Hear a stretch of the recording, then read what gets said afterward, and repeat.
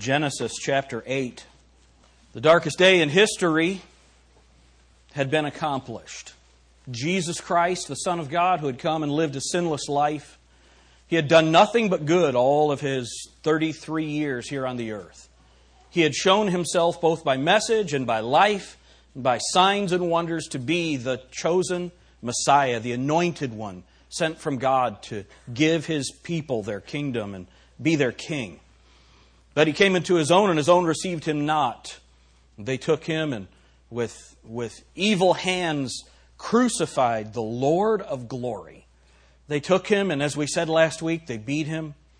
They ripped almost all of the skin from His body. They ripped the cheeks from His face. They pounded a crown of thorns into His head. They drove spikes through His hands and feet and then pierced His side ultimately on the cross. But He had died before they had pierced His side. He had yielded up the ghost. He had given Himself for you and for me. And again, the thing that we must remember is Jesus could not have been crucified if He had not come to be crucified. Jesus could not have died unless He had chosen to die. He said, "No man takes my life, but I lay it down willingly." And the Bible over and over and over again says He gave Himself. He gave Himself. He gave Himself. Why did He give Himself? For you and for me. But that day, when Jesus Christ died on the cross and the sun went black and it was dark and the veil in the temple was rent in two. And why was that veil there? That veil was to protect the people from the glory of God. It wasn't to protect the temple. It wasn't to protect God, because when the high priest would go in once a year behind the veil with a rope tied to his ankle and bells on his robe, so if he stopped moving, then he had unforgiven sin and he would be killed. They could just pull him out, because if they went in after him, they would die. The veil was there to protect the people from God's glory and righteousness and holiness. Jesus Christ died. He said, "It is finished," and He gave up the ghost. And what happened? The veil was rent from top to bottom. God Himself took that veil and He ripped it apart and said, "You can now come to me because the price has been paid." That's what happened when Jesus Christ died on the cross. The sin, the handwriting of ordinances that were written against us have been blotted out, nailed to the cross of Jesus Christ. When He died on the cross, it was to pay for our sin, and we can now have access. Let us therefore come boldly to the throne of grace, that we may find help in time of need, mercy and help in time of need. We have access to the throne of God now. Jesus Christ died on the cross. And you know, in many places around the world, if you walked into that building, you would see a cross with a frail man hanging on that cross. Can I tell you something? That's not the Jesus we worship. Because He didn't stay on the cross. He was put in the tomb. And after 3 days, when it seemed like all was darkness in the world, on a Sunday morning, that stone was rolled away. And the King of Glory stepped out of that tomb, conquering death and sin forever. That's the Savior that came out of the cross. That's what today is about. It was a new day. It was a new dawn. It was a new hope. The possibility of redemption was now in effect for every person that would ever be born. The Bible says in 1 John 2:2, "And He is the propitiation for our sins, and not for our sins only, but for the sins of the whole world." What is that? When Jesus Christ died on the cross, when He rose from the dead, now every man, every woman, every child has been rendered savable. He paid your price. He paid your price. That day that Jesus Christ walked out of the tomb, that's the day of new beginnings. If any man be in Christ, he's a new creature. Old things are passed away. Behold, all things are become new. Forgetting those things which are behind, I press toward the mark for the prize of the high calling of God in Christ Jesus. I can now look ahead. I don't have to look back. I can look up. I don't have to look down. And I can have that Savior in my life, in my heart. That's what the resurrection does for us. Wouldn't you think that the Bible would tell us some things about that? Something that's interesting is for us, for the Western mind, prophecy is prediction. We think of a prophesied event, that event happening, that's prophecy for us. We think of what the Bible says in 1 Thessalonians. The Lord himself will descend from heaven with a shout, with the voice of the archangel, the trump of God, and the dead in Christ shall rise first. Then we which are alive and remain shall be caught up together to meet the Lord in the air, and so shall we ever be with the Lord. We know that's going to happen. Jesus Christ is coming back. And then what's going to happen is 7 years of tribulation and turmoil on this earth. Halfway through those 7 years, 3.5 years into it, the Antichrist, the man of sin, is going to reveal himself. And then comes the great tribulation. Jesus says tribulation such as has never been on the earth or ever shall be after for 3.5 years. And what is Jesus doing? He's trying to call his people back to himself, judging sin, calling his people back to himself. And then he returns. He sets his feet on the earth. He establishes his kingdom. He rules and reigns for 1,000 years. Satan is bound. The king is reigning in righteousness. The lion lies down with the lamb. They beat their swords into plowshares and their spears into pruning hooks. And they learn war no more. At the end of the 1,000 years, Satan is loosed. And he comes, and there are people that have come into the millennium through the tribulation. They're part of the nations that God allows to come in. And some of them never do accept Jesus Christ as their Lord. So after the 1,000 years are up, Satan is loosed. And he gathers these people up. And they come to make war against the Lamb. And they're wiped out. Then comes the great white throne judgment. And anyone whose name is not found written in the book of life, if you've not placed your faith and trust in Jesus Christ alone, you're at that great white throne judgment. There's only one verdict, and it is the lake which burneth with fire and brimstone for all eternity. Then comes a new heaven and a new earth, and we enter into eternity with our precious Savior, our wonderful God, in the presence of the Holy Spirit forever. Amen. What is that? That's prophecy. That's prediction. The Bible says that the testimony of Jesus Christ is the spirit of prophecy. Jesus said, study the prophets. In them they testify. He says, you learn the prophets, for they testify of me, Jesus said. Well, we understand that. But we have to also understand that for the Jewish mind, for the Eastern mind, prophecy is pattern. Prophecy is pattern. Do you remember when Jesus Christ went and cleansed the temple? He walks into the temple, thousands of people there on the Passover. Thousands of people there. Jesus walks in, makes a whip, turns over the tables, takes a whip, and drives thousands of people out of the temple. Turns over the money changers, drives the animals out, and he says, make not my Father's house a house of merchandise. And the Jews said, what sign showest thou us, seeing that thou doest these things? That's one of the weirdest questions I've ever heard in my life. Can you imagine? We're in here, and all of a sudden, all kinds of false doctrine happening, and Brother Ferrier comes in. He's a big guy, and he makes a whip, and he starts driving everybody out, turning the chairs over, turns the pulpit over. And I say, Brother Ferrier, what sign are you trying to show us by doing this? How many of you think that'd be a weird response? See, that is the concept. Jesus said the Jews require a sign, but the Greeks seek after wisdom. For the Jewish mind, prophecy in the Bible is pattern. I want to show you a couple of things. Look at Genesis chapter 8. The flood has just taken place, and now it's over. So Genesis chapter 8, and look at verse 4. For yet 7 days, and I will cause it to rain upon the earth 40 days and 40 nights. And every living substance... Sorry, let's go to chapter 8 and verse 4. I was in chapter 7. It's a great passage. It's just not what we're studying this morning.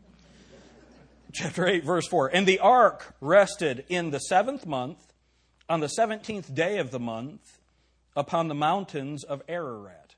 Now, isn't it interesting that God gives us the month and the day that the flood was over? Now, there's something that we need to understand. The whole Bible is written by 40 different authors over a period of 1,600 years. But it's a unified whole.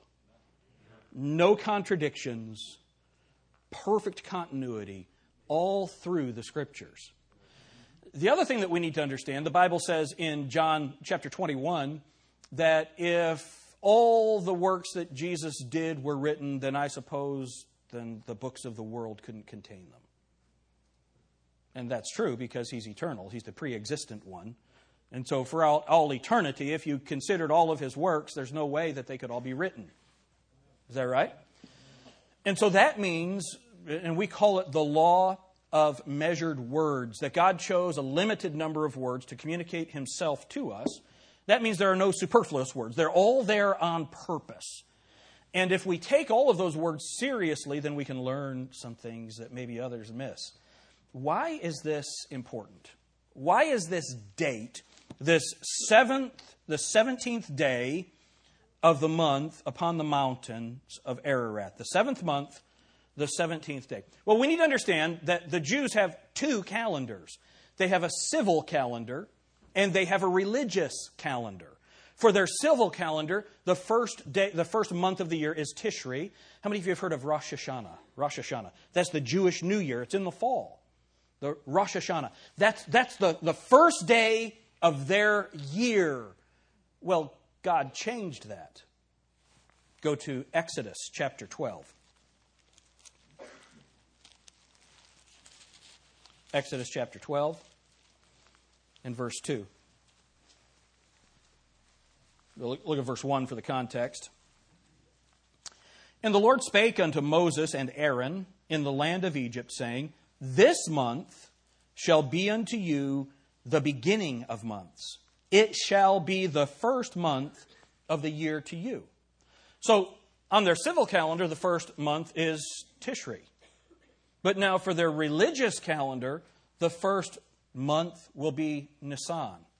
The first month will be Nisan.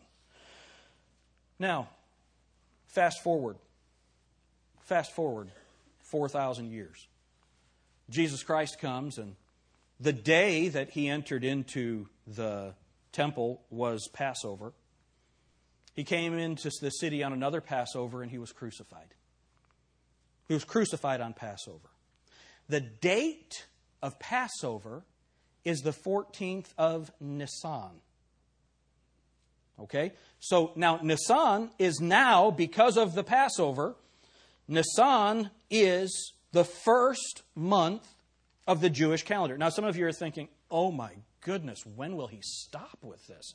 Listen, I want you to see something that God has put in the text for us. So the first month on the Jewish calendar, or on their civil calendar, is Tishri. The first month on their religious calendar is Nisan. When God is giving the account in Genesis of the seventh month on the civil calendar is Nisan. The seventh month on the civil calendar is Nisan. The first month on the religious calendar is Nisan. You see? See what's happening? Now, Jesus Christ was crucified on Passover. Passover is always the 14th of Nisan. How long was Jesus Christ in the grave? 3 days. 14th, 15th, 16th, 17th. He rose from the dead on the 17th of Nisan. The ark. God had judged the world. He had brought His people who believed in Him into the ark. The ark bore the brunt of the judgment of God, and the people of God were safe inside the ark. The judgment was over. The ark is sitting on Mount Ararat. The flood is over. It's a new day of possibility. It's a new day of hope. It's a new day of accessibility to God and a new life. And you know what day it was? The 17th of Nisan. Jesus Christ rose from the dead the same day that the ark of deliverance landed and the punishment was over. Here's the thing about that. How many of you think that's just a coincidence? There's no possible way it's a coincidence. God put those things all through the Scriptures. He gave the Jews signs and prophecies and patterns all through the Bible about what was going to happen to the Messiah. Go to 1 Corinthians chapter 15. I'll show you something. Let's try and track down, using the words of Scripture, some more of these signs. So, if we look at what the gospel is, 1 Corinthians chapter 15, look at verse 1. Moreover, brethren, I declare unto you the gospel which I preached unto you, which also ye have received, and wherein ye stand, by which also ye are saved, if ye keep in memory what I preached unto you, unless ye have believed in vain. It is possible to believe in vain. You need to make sure that you're actually believing in the gospel of Jesus Christ. All right, for I delivered unto you, first of all, that which I also received, how that Christ died for our sins according to the Scriptures. Why did Jesus die? Let's all say that out loud. Why did Jesus die? For our sins. He didn't die to win a political battle. He died for our sins. That He died, how Christ died for our sins according to the Scriptures, that He was buried, and that He rose again when? The third day according to the Scriptures. The third day according to the Scriptures. Let's try to understand if there's any significance to this third day. Go to John chapter 2. Now get your Bibles. We're going to roll through the Scriptures quickly. John chapter 2. If you don't have a Bible with you, there should be one in the seat in front of you. John chapter 2. And look at verse 18.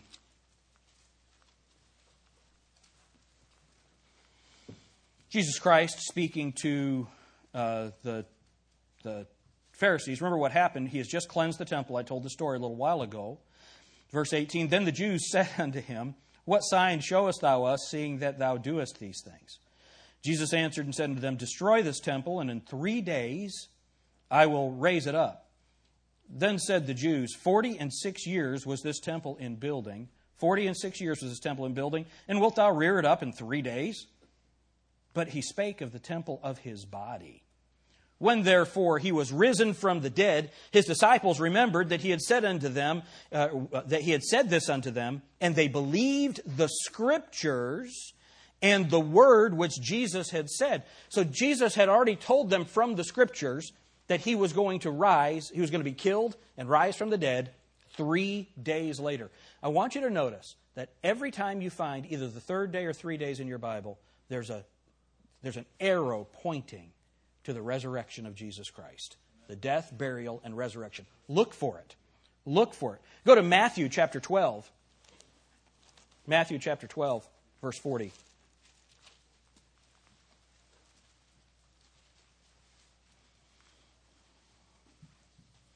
Look at verse 38 for the context. Then certain of the scribes, this is Matthew chapter 12, verse 38. Then certain of the scribes and of the Pharisees, and again, if you're not familiar with who the scribes and Pharisees are, they wouldn't have liked each other a whole lot. All right, so they come together against Jesus. Then certain of the scribes and Pharisees answered, saying, Master, we would see a sign from thee. But he answered and said unto them, An evil and adulterous generation seeketh after a sign. I want you to think about something. Y'all look up here at me for a minute. If you're looking for a sign from God, God, give me a sign that you're real. Give me a sign that you're real. What did Jesus Christ just say about you? A wicked and adulterous generation seeketh after a sign. What did Jesus Christ give us? He gave us the Scriptures. He gave us Himself. I feel like I'm preaching in the round today. He gave us everything that we need, didn't He? So, He says this. He answered and said unto them, An evil and adulterous generation seeketh after a sign, and there shall no sign be given but the sign of the prophet Jonah. For as Jonas was 3 days and 3 nights in the whale's belly. Now, how many of you have ever heard that didn't really happen? Heard somebody tell you that didn't really happen? Jesus said it happened. I'll take Jesus' word for it. All right. Why? That was a sign. And what was it a sign of? For as Jonas was 3 days and 3 nights in the whale's belly, so shall the Son of Man be 3 days and 3 nights in the heart of the earth. The men of Nineveh shall rise in judgment with this generation, and shall condemn it, because they repented at the preaching of Jonas. And behold, a greater is Jonas than Jonas is here. So here, Jonah is in the whale's belly for 3 days and 3 nights. He gets spit out onto the shore, and he walks up and starts preaching. Now I want you to picture this. His skin is all yellow because of the juices inside that whale's belly. He's got a piece of seaweed hanging right here. And he walks in out of this whale has just belched him out on the shore. And he gets up and says, repent. Do you know what the people of Nineveh did? They repented. Now, we have to remember how bad this was. The reason that Jonah didn't want to go and preach to Nineveh, the Ninevites are the ones who invented crucifixion. They're the ones that would peel the skin off of the Jewish people. Jonah hated them. And they hated God's people. Isn't it amazing how the grace of God can overcome racial hatred?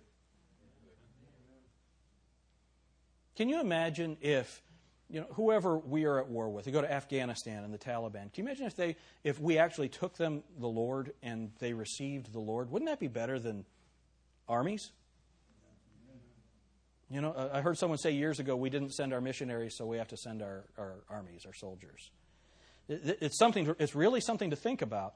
So Jonah, he preaches to the Ninevites, the Assyrians, and they get saved. And what does Jesus say? He said, that generation is going to rise up in testimony against you.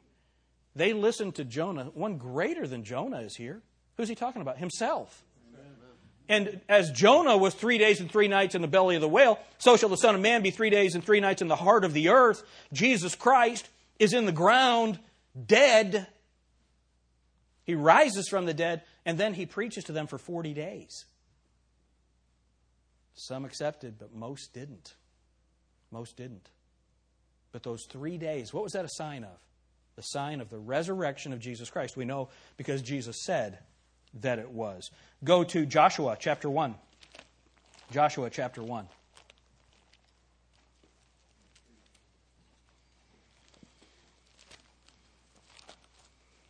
Genesis, Exodus, Leviticus, Numbers, Deuteronomy, Joshua. Joshua chapter 1. Now here's what's happened. The children of Israel have been wandering in the wilderness for 40 years because of their unfaithfulness. Well, now Moses has died. Moses was not allowed to go into the land. Why wasn't Moses allowed to go into the land? After all he had done, 40 days and 40 years on the backside of the desert preparing, 40 years leading these people through the desert, and now he's not going to be able to go into the promised land. Why? Because he struck the stone. You see, God told him to strike the stone and have water come out of it once. He told him to speak to the stone the second time, and he didn't. He struck the stone in anger. Because of that, God wouldn't let him go into the promised land. Why? Because for the Jew, prophecy is pattern. The Bible says that Jesus is that stone, and Jesus will only be smitten once. Jesus will only die once. So by corrupting that sign, that corrupted the message that God was giving the people, and so Moses was not allowed to go into the land. But the mercy of God, God let him come into the land when? The Mount of Transfiguration. How about that? He got to stand on the mount with Jesus Christ in the promised land. But look at what happens here. Joshua is now going to lead the people over, but they're going to have to cross the Jordan River and enter into the land that's full of giants and all kinds of things. Then Joshua commanded, we're in verse 10, Joshua 1, verse 10. Then Joshua commanded the officers of the people, pass through the host, command the people, saying, prepare you victuals, for within 3 days ye shall pass over this Jordan, and go in to possess the land which the Lord your God hath given you to possess it. Remember what happened? God actually parts the river. They walk across, and they go in and possess the land. But they had to do that by faith. They had to do it by faith. There's no way that their army was strong enough to defeat the people in the land. Only God could do it. By crossing that river, Many of them believed that they were going to die. But by faith, they followed Joshua. They went in, pointing to that crossing of the river into the promised land. How are we going to cross the river into eternity? Only through the death, burial, and resurrection of Jesus Christ. Okay, go to Esther. Esther chapter 4.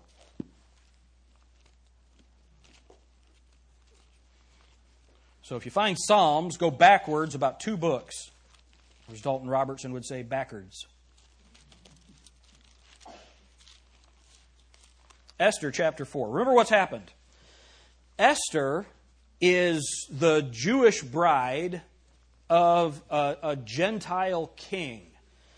And the king has a servant named Haman. Haman hates another one of the king's servants named Mordecai. And because Mordecai won't stand up when Haman's procession goes by, Haman wants to kill all of the Jews. And he tricks the king into saying, I'll kill all the Jews. The only problem is the king's wife is a Jew. So Mordecai comes to Esther, and he asks her to go in and speak unto the king. So look at chapter 4, and look with me at verse 14. Okay, I need to give you a little bit more background here. The king has to invite you into his court. If you just show up into his court and he doesn't point his scepter at you, then you're dead. That's it. And so now Mordecai has asked Esther to go in and speak to the king, but she hasn't been invited into the court. And so look at what it says in verse 14. For if thou altogether holdest thy peace at this time, then shall their enlargement and deliverance arise to the Jews from another place. And that's Mordecai's faith, isn't it? God's going to deliver the Jews. But he says this, but thou and thy father's house shall be destroyed, and who knoweth whether thou art come to the kingdom for such a time as this? Then Esther bade them return Mordecai this answer, Go, gather all the Jews that are present in Shushan, and fast ye for me, and neither eat nor drink 3 days, night or day. I also and my maidens will fast likewise, and so will I go in unto the king, which is not according to the law, and if I perish, I perish. So what's going on? She says, okay, I'm going to go in, but let's wait 3 days. Let's pray 3 days. What is she saying here? I'm willing to die. I'll do it. I'm willing to die. Look at chapter 5, verse 1. Now it came to pass on the 3rd day that Esther put on her royal apparel and stood in the inner court of the king's house over against the king's house. And the king sat upon his royal throne in the royal house over against the gate of the house. And it was so, when the king saw Esther the queen standing in the court, that she obtained favor in his sight. And the king held out to Esther the golden scepter that was in his hand. So Esther drew near and touched the top of the scepter. What happened? You have death. The scepter comes forward from the king. You have resurrection. All through 3 days. 3 days. Look at Genesis chapter 22. Genesis chapter 22.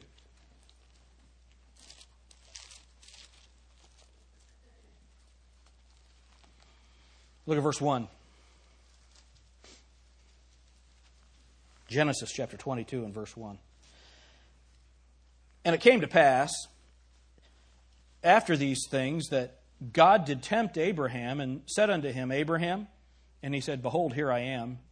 And he said, Take now thy son, thine only son Isaac, whom thou lovest, and get thee into the land of Moriah, and offer him there for a burnt offering upon one of the mountains, which I will tell thee of. Can you imagine if God asked you to do that?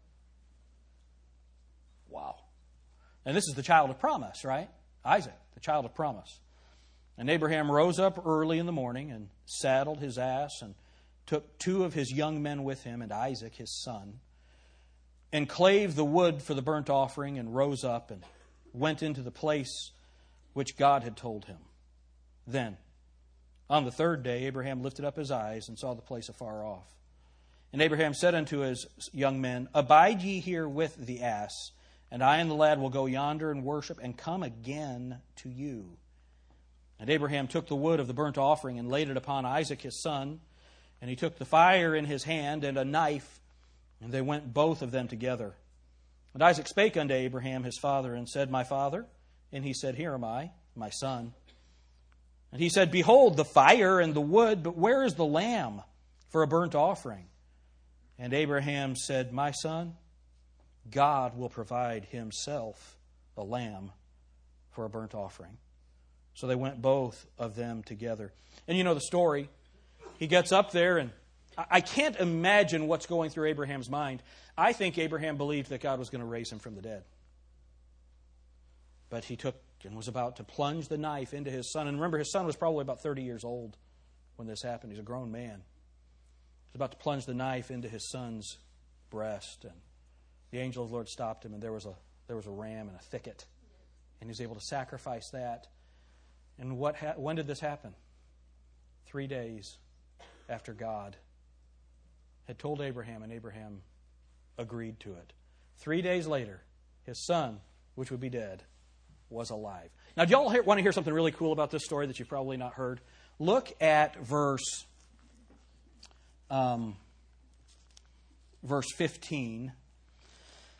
And this is after, and God has spoken to him. And the angel of the Lord called unto Abraham out of heaven the second time, and said, By myself I have sworn. And he's going to bless him. Look at verse 19.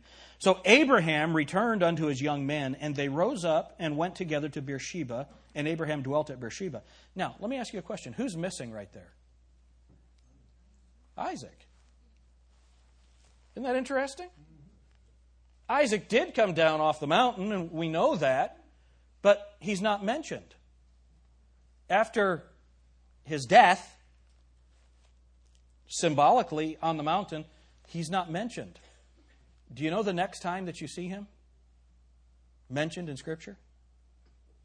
At the marriage to his bride. What happened after Jesus Christ died? On the mountain. He was with us for a little while, then he ascended to heaven. When will we see him again? At the marriage supper of the Lamb. You see, these pictures are all through the Scriptures. All over it. All over the Bible. You can find it everywhere. There are 72 more times in the Old Testament where the third day is a reference to death and resurrection. Death and life. 72 more times. Why is it there? Because God loves His people so much, He wants them to believe that He's the Messiah, the Son of God, and that His death on the cross wasn't a tragedy, it was an accomplishment. So here's my question to you. Did Jesus Christ die for you? Have you accepted His substitutionary sacrifice? Have you applied that to your life? Because He died, we can live, but not everybody's going to live. Only those who look to Him. Only those who look to Him for salvation. Can I ask you a question this morning? Are you saved? How many of you have heard of Easter? Any of you? You've heard of Easter? Yeah. I think just about everybody in America knows that Easter is the celebration of the resurrection of Christ. But I wonder how many of those people understand that He died for them and that He rose from the dead to be their personal Savior. You see, God doesn't save nations. God saves individuals. Are you saved? Have you placed your faith and trust in Jesus Christ alone for your eternal life? Look at all the information God gave you. Look at how much, what He worked through in history to point people to the cross and to point people to the empty tomb 3 days later. Why did He do that? Because He loves you so much. You know, I think one of the big problems we have is people, they see God as either a Mr. Rogers type character who would never judge, or as an ogre who is only evil. Neither of those are the God of the Bible. The God of the Bible is holy and righteous and just, and He is the righteous judge. But He is also all-loving and all-merciful and all-kind. His justice requires Him to punish sin. His mercy found a solution, and His name is Jesus.